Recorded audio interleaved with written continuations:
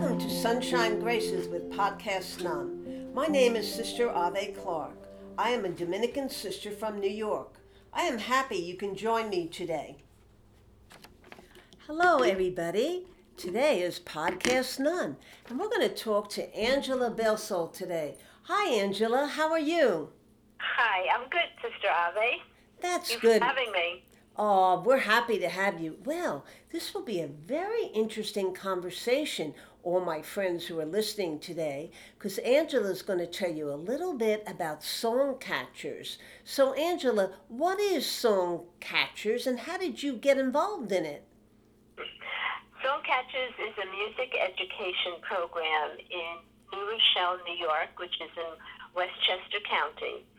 We provide affordable access to high-quality music education to children in the lower Westchester area, especially those in need. Songcathers started back in 1978 with a small school choir. It was founded by Sister Beth Dow, who was an Oakland sister based here in New Rochelle. She started the choir, and then 2 years later, in 1980, she took the choir members away on a retreat during the summer and called that choir camp.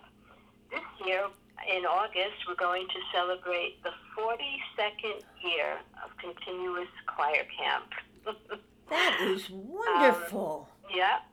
In 1994, we incorporated as an organization as Songcathers, and then started an after-school program and an early childhood program, and expanded the choir. So that's a brief history on where we came from. That's a wonderful group. Now tell me, how did you get involved in them and why? Well, my son Christopher loved to sing. When he was about 8 years old, he joined the youth choir at Songcathers. And the rest is history. He continued with the choir through college, and I got involved somewhere along the way and volunteered time, and then joined the board. And that's how I got involved. Well, and Christopher is now married and working and on his own, but still supports Songcathers. His college essay was all about how Songcathers changed his life. it sounds like you're a good volunteer too. Now tell me a little bit, how old are the children, or young are they, and how long do they stay in the program, and who teaches? So the students are 1.5 through 13. We have an early childhood program for toddlers, which is a music and movement program which they come to with their parents.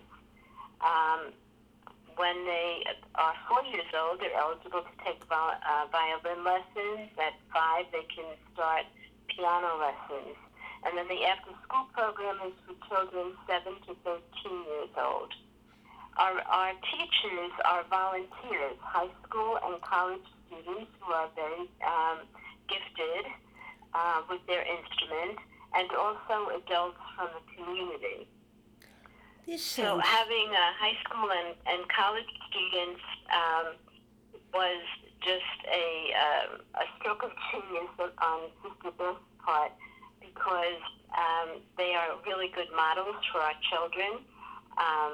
They are mentored, the teachers are mentored by professional musicians, so they're learning all sorts of new skills about leadership and how to teach music, and also improving their own musical skills because of the musicians who mentor them. So now, as you're sharing, I hear a lot about people giving up their time and talent, and this makes for a wonderful unity in community. Now, may I ask you, how do you get musical instruments for all these people? Some we buy, some are donated. Basically we buy them, or they're donated, or we get a grant to purchase them. Yeah, we have a lot of instruments. Well, you know what? the next step of the questions, and people listening today who maybe just think just the word is catchy to song catchers. Now, how do you feel, Angela, that music helps the giver, all right, and the receiver? So it helps the volunteers, the teachers, in many, many ways. It teaches them to be empathetic. It teaches them to, how to work with children, leadership. They develop interpersonal skills. And the children themselves learn a new skill, how to play an instrument or sing a song. But also, Songcathers creates a community, a family atmosphere. Our motto is reaching for peace through music, and everything that we do is done in a way that we are encouraging peaceful community, a family atmosphere, lasting friendship. I think that connects to my other question that this group is sharing like the gift of music. Now, I don't play a musical instrument, but I certainly appreciate them. I feel that music can kind of change maybe attitudes or even feelings that people have in the world by sometimes listening to a happy note or a soothing note or a comforting note. Do you feel that music integrated into our world, and as you brought up, that it can be a peaceful instrument? hmm I think music can have an enormous impact on the world. So we had one of our students in the office just recently, Alejandro, who takes guitar lessons and drum lessons. And he just started talking one time about music, what music meant to him. And I stopped him and I got to my computer and I said, now repeat that slowly. and he said that when he goes to school, he plays his instruments and some of the kids say, wow, that's really boring. But that's not what he thinks. He said, I don't just see a bunch of notes on paper. I see a feeling, a beat that just wants to make you be yourself and makes you want to be calm and happy. And that's the thing that keeps me going. And Isn't I that a great quote? That I like that too. I'm going to have you say it at the end.